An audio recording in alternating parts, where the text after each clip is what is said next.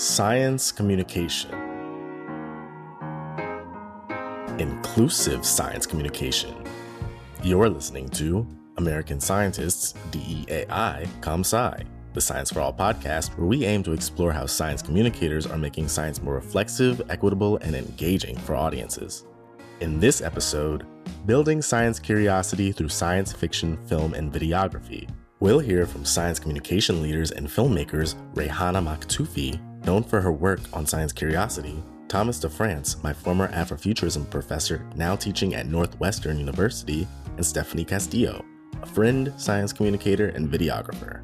I'm your host, Jordan Anderson. Before we begin, it's been 2 years since the July 2020 Black Lives Matter movements and the explosion of diversity, equity, accessibility, and inclusion initiatives that developed as a result. Since then, organizations across the nation have expanded the acronym D&I for diversity and inclusion to be more representative, so we are too. This podcast, D&I ComSci, will now be called DEAI ComSci. Now, on with the episode. Evelyn, I'm not your husband. I'm another version of him from another universe. I'm here because we need your help. Very busy today, no time to help you. In the film Everything Everywhere All at Once by Daniel Kwan, the plot capitalizes on a popular topic in science fiction today, the multiverse. The multiverse is a concept that, though abstract, is a real theory in modern science. And the film's title, Everything Everywhere All at Once, hints at what the term multiverse means. Max Tegmark, a physicist at the Massachusetts Institute of Technology, describes the multiverse a little more precisely. The space goes on forever, which means that there are infinitely many other regions like this, which you can call the level 1 multiverse. It's a theoretical probability that if the universe is infinite, then you, me, and everyone has at least one doppelganger. That would mean there's someone who exists somewhere in the universe with the exact same anatomy and experiences as you, me, and everyone else, meaning that everything also has a duplicate in the universe too. This multiverse idea has been popularized in many films, including the Marvel Cinema franchise. Discussion forums across the internet show just how much people are talking about the science in these movies in new, surprising, and sometimes even fearful ways. And that got me thinking, how can scientists and inclusive science communicators use science fiction movies to improve DEAI efforts, building science curiosity in our communities? I'm a fan of science curiosity. That's science communicator and media producer Rayhana Maktoufi. First of all, the just normal reason of I think curiosity is fun. I'll be bored if I don't have that curiosity of exploring the world. I just think it's beautiful, and there's so much just awe and beauty that happens just by being able to explore. And we know from research, when you have more curiosity, you're more likely to dedicate, resources and energy to explore the world and to try to understand what the answers are. According to Google statistics, more people searched multiverse in May than any other time in 2022. That's when Doctor Strange and the Multiverse of Madness came out. With this release came a flood of articles that further explore the speculative science in the movie, many of which from science-accredited sources like NPR and National Geographic. In turn, those articles prompted science curiosity. But is building curiosity enough for inclusive science communicators to reach new audiences, even those hesitant towards science? One of the things that I think really made me think about science curiosity and its importance in controversial topics is a study done by Dan Kahan and Ashley Landrum and some of their colleagues, which was about climate change communication and how people believe that there's the risk of climate change. This paper is titled Science Curiosity and Political Information Processing, and it was published in 2017. And this was also during the time where a lot of us were like, oh, if we just educate people about climate change, then they're going to change their mind and everything's going to be great and jolly and we're going to save humanity. Maktoufi says in addition to looking at political partisanship, the researchers were also looking at people's level of education. Something that their study shows, and these are correlations, right? So we're not talking about causation and what caused what. One of the things that their study shows is that the higher educated you are, the more likely that you would be partisan about what you believe with climate change. So, for example, I might think that if a person is highly educated, they would believe in the risk of climate change. But what they show is that if you're a highly educated Republican, you're more likely to disagree with the risk of climate change, like way more than someone that has less education. And if you're a highly educated Democrat, you're way more likely to believe in the risk of climate change compared to someone that has less education and is a Democrat. One interpretation that researchers had was that well-educated people were better at coming up with reasons to defend their political views that they already had. So education level was not a good indicator of people's beliefs about climate change. Okay, so if it's not education, then let's look at something else. So the other thing they looked at was science curiosity. And that was like, how likely I am to like go consume news that is about science. And what that showed is that if you're science curious, you're actually more likely to believe in the risk of climate change. And that includes within your political partisanship. So if you're a Republican that is more science curious, you're more likely to believe in the risk of climate change, right? Compared to your other Republican friend that might be less science curious. So there's something to that idea that like this science curiosity is very correlated with us looking for information that is counter to what we believe and being open to that. So maybe what's happening is building up science curiosity prompts people to look up scientific facts for themselves, just like I and millions of other people did in looking up the multiverse on Google after seeing a science fiction film on that subject. Maktoufi says science fiction can easily catch our attention, building off of our emotions, like our fears. I think science fiction builds really well off of our fears and things that we expect might happen. So one of the questions people would ask a lot during the sessions I was at the Adler Planetarium collecting my data, and might feel like the topic was science curiosity and what are the kind of questions people ask. And something that would come up is like Armageddon. Armageddon was a popular science film from 1998. And it was like, so there was this asteroid coming to Earth. What should we do if that happens? It's science fiction, but it's something that we all still worry about. It's still very relevant because even though it's not as likely, if it happens, it is the end of the world in some ways. In addition to fear, Maktoufi also mentioned people are science curious about the potential of the future, like the possibility of visiting or living on other planets such as Mars.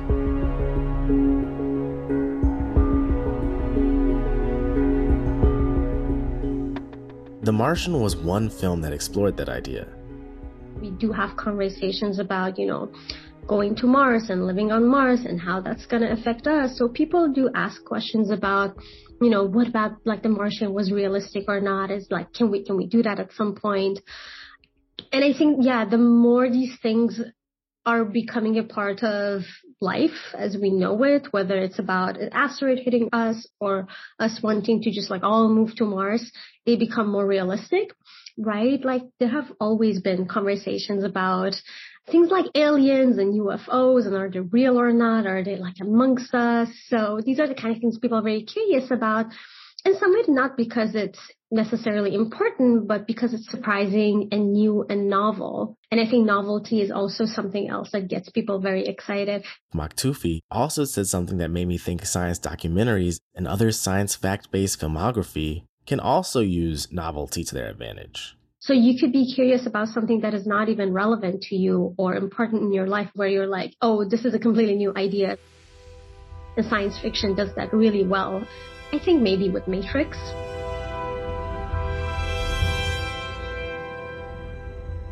That was something very new, that it was a theme that then suddenly everyone was like, oh my God, what if I'm in a simulation, right? It's still fiction, but it's kind of related to me and it's very novel, and then suddenly it makes you think very differently about the world. Thinking very differently about the world that we live in is how Maktoufi says inclusive science communicators can foster science curiosity in more diverse spaces. I'm Iranian, right? As an Iranian, like we are very obsessed with poetry. We all grew up on poetry. So something that like induces awe in me, like makes me want to cry and like feel like small and insignificant a lot of times is just like reading poetry. And just taking that, this idea of something like awe is not necessarily something that we all experience all for the same things. And it depends on where we're coming from, what our culture is. I think the same goes with curiosity. We a lot of times think of like, oh, this is the standard for curiosity. But that's because it was always the same people who had this knowledge gatekeeping of like, this is all I know, and now I can make you curious. But when we bring in different people that have different knowledge and have different access to knowledge and have different experiences, they might also know who are the different communities that would be curious about different topics. And Maktoufi says people with diverse backgrounds need to be behind the camera too. So it's not just that, oh, I'm going to make a film about diverse scientists, right? Because that's just my perception of like, oh, this is science and these are all diverse scientists that I'm showing you.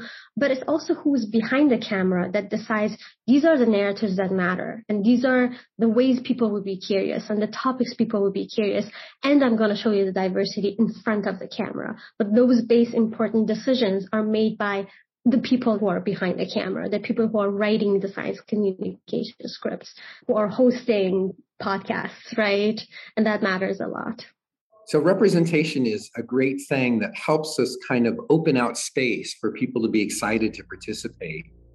That's Thomas DeFrance. I'm a professor in the departments of performance studies and theater at Northwestern University. More importantly, I direct the Slippage Lab, and the Slippage Lab is focused on deploying new technologies towards theatrical storytelling as well as alternative history making, where we world make using technology, performance, and culture as vectors to think differently about a future that we might all want to share. Star Trek: The Next Generation is a future some people want to share. But DeFrance says creator and screenwriter Gene Roddenberry imagined a future in a way that lots of science fiction does, placing people of color in situations where they're less than human. So an obvious example is Geordi on Star Trek. And for, years, this character couldn't have eyes. Geordi, played by LeVar Burton, was blind with his eyes hidden until season 4, episode 24 in 1991. Roughly 4 years. There was not really a reason for that. Maybe the writers thought he was more of a kind of futuristic Black person, who was embedded in technology himself. But what that imagery does to us is it puts us in an old trope where we're not quite human. We're not going to ever have romance. And, Geordi, I don't know if he ever had a plot, around romance or the things that might drive human interaction. Of course, in the original Star Trek, which was produced back in the 1960s, Gene Roddenberry also introduced the world to the character Nyota Uhura, a supporting role played by Nichelle Nichols. DeFrance says the rise of science fiction in the 1960s corresponds with the rise of the civil rights movement. And the rise of science fiction also meant the rise of people of color in the spaces of scientists and engineers and medical assistants, so that there was this way that even as these movies from the 60s still had kind of a center of a kind of white masculinity. So if we think about movies like Soylent Green or The Andromeda Strain or 2001: A Space Odyssey, there's a kind of whiteness at the center of all these movies. But in many of these movies, there are also Black femme, Black women, Black men who are the scientists and engineers who are supporting the plot and are, inevitably sort of important characters in the movies. DeFrance said that kind of representation of people of color continued in fits and starts until Black Panther, directed by Ryan Coogler. This emphasized the point that Maktoufi made about putting people of color behind the camera too.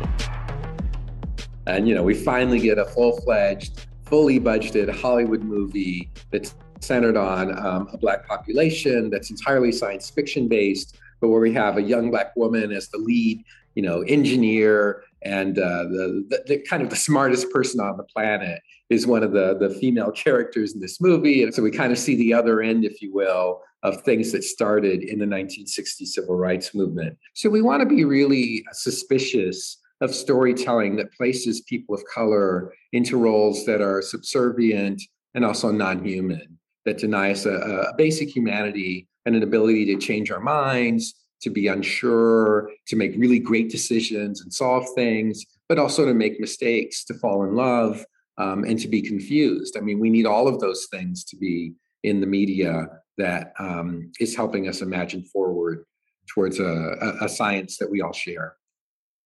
But is science fiction really the venue for imagining a science reality that we all share?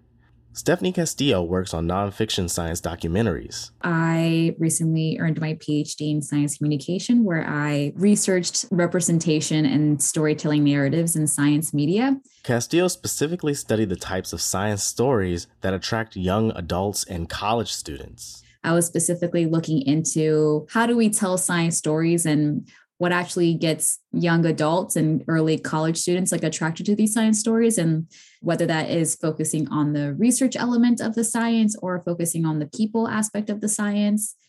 With those two categories, focusing on the research or focusing on the people, does it really matter if the science story is fictional or not? Castillo says it's the story craft itself that really captures the audience's attention. With industry practice, their goal is to make sure that they're actually producing something that people want to watch and going to recommend other people to watch so they can make the money back from like what they invested in terms of like producing the Hollywood film. And, you know, actually creating a story that's actually captivating and people actually understand the characters and like their arc and the story that they're trying to tell. Those are the same kind of elements that we see in the terms of practice of like science filmmaking. But I guess we have a different call to action that some other practicing science communicators would do. So coming back to kind of like the conservation efforts or like advocacy efforts, like if the goal is to get people to sign up to petition to something or to advocate for legislation or to change policies, that is a different outcome that they're seeking rather than just to entertain someone with a good story. And so when it comes to promoting diversity, equity, accessibility, and inclusion, Castillo says it all comes down to intentionality.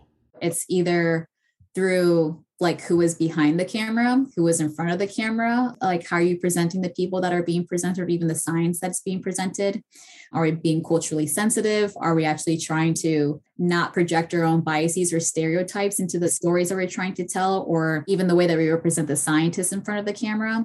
And so it really comes down to by being intentional and thinking about these things, then that's the way that we're reducing the same formulas that we kind of fall trapped into in terms of if we're looking at documentaries to be inspired by, it's always like the white male narrator talking us through these like beautiful photos. The whole, you know, the person that's in front of him, it looks like is like, you know, an older white British guy talking about this, or like the people behind the camera is like a whole team of like one type of demographic. And so there has been a bigger push to kind of have more diversity behind the camera, and by having that diversity behind the camera, then we know that there's different perspectives in the room to kind of make sure that we're pushing the intentionality of how we represent the people in front of the camera and whose stories we decide to tell and how we decide to tell those stories.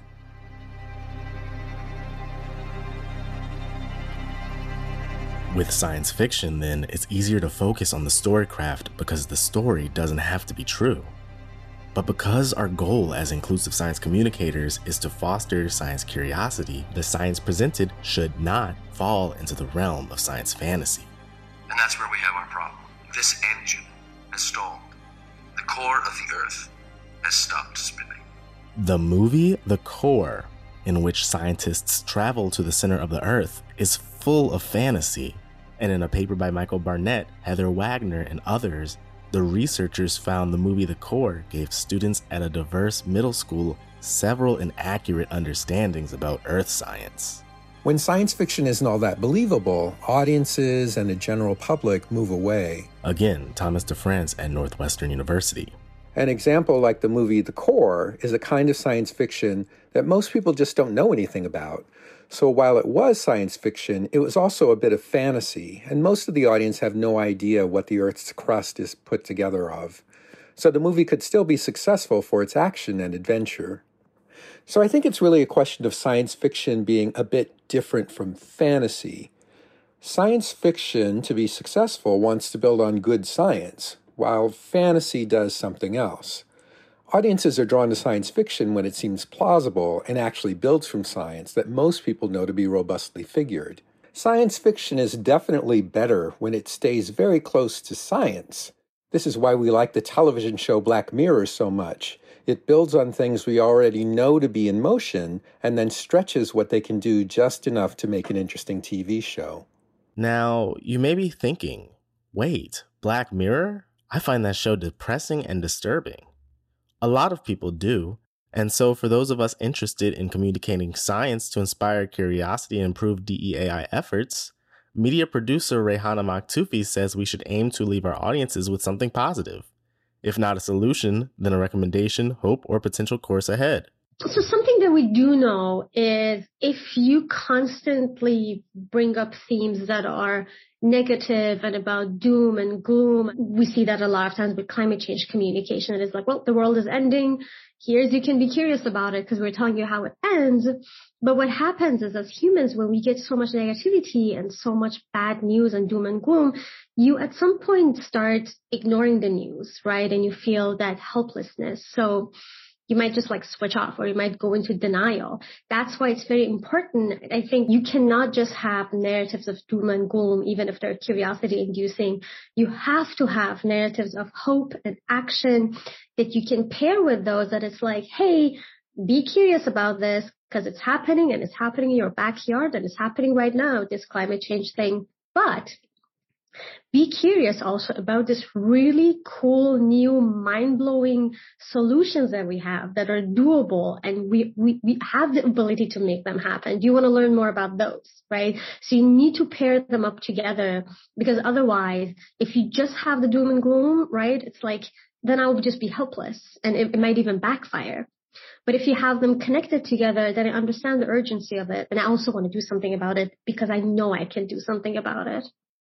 And if something about it means for you making your own science videos, science communicator Stephanie Castillo says there are a lot of inexpensive ways to enter the field, including borrowing or renting equipment. There's a bunch of like tutorials on YouTube that kind of walk you through that process. And so I taught myself how to use Adobe Premiere Pro and After Effects to make animations. And that's how I kind of made my first video, which is pretty exciting. And then I sought out opportunities at my university. It was like a digital humanities fellowship. And the fellowship was to give you like a couple $100 just to kind of like develop an idea. And so I pitched to them future doctors. And that's where I was paired with an education department on campus that already had like a built-in like video studio there. And so I was able to use their facilities to kind of like host my first science video and get some money to pay for like the Adobe subscription and stuff like that. And Castillo adds, there's room for your voice too. It may feel like there's oversaturation of people on YouTube, but like we need more different types of voices and stories to be covered. So just to pick up the camera and just try it. In today's information-saturated world, where false advertisement and misinformation are commonplace, by being science curious, we are motivated to seek out the facts about the world we live in, the medications we should take, and the risks associated with our daily lives. In this podcast, we've learned how science fiction can be a medium to build science curiosity by bringing us into new, surprising, and sometimes even scary universes that stem from the scientific possibilities of today. We've also learned it's also important for us to stay aware of who is communicating these messages. Do we only think about diversity from those who we see in front of the camera? Or are we also thinking about diversity in those behind the camera doing the filmmaking? This episode of DEAI ComSci has been brought to you by American scientist Sigma Xi, the Scientific Research Honor Society, and was edited by Robert Frederick. For links to the studies mentioned in this episode, as well as a transcript, please visit americanscientist.org and look for the blog post that accompanies this podcast. Special thanks to Rehana Maktoufi, Thomas DeFrance, and Stephanie Castillo for joining us today. Today's music choices come from Everything Everywhere All at Once, Amy Waters' Star Trek The Next Generation main theme, The Martian, The Core, The Matrix, Doctor Strange in the Multiverse of Madness, Black Panther's Pray For Me, instrumental version by The Weeknd and Kendrick Lamar, Epidemic Sound, and the Free Music Archive. Please be sure to check out Maktoufi's TED Talk where she further discusses science curiosity, Slippage by Dr. DeFrance, and Castillo's future doctors. If you like what you heard today, follow American Scientist and follow me on Twitter at Jordan_ArtSci. I'm your host, Jordan. Thanks for listening.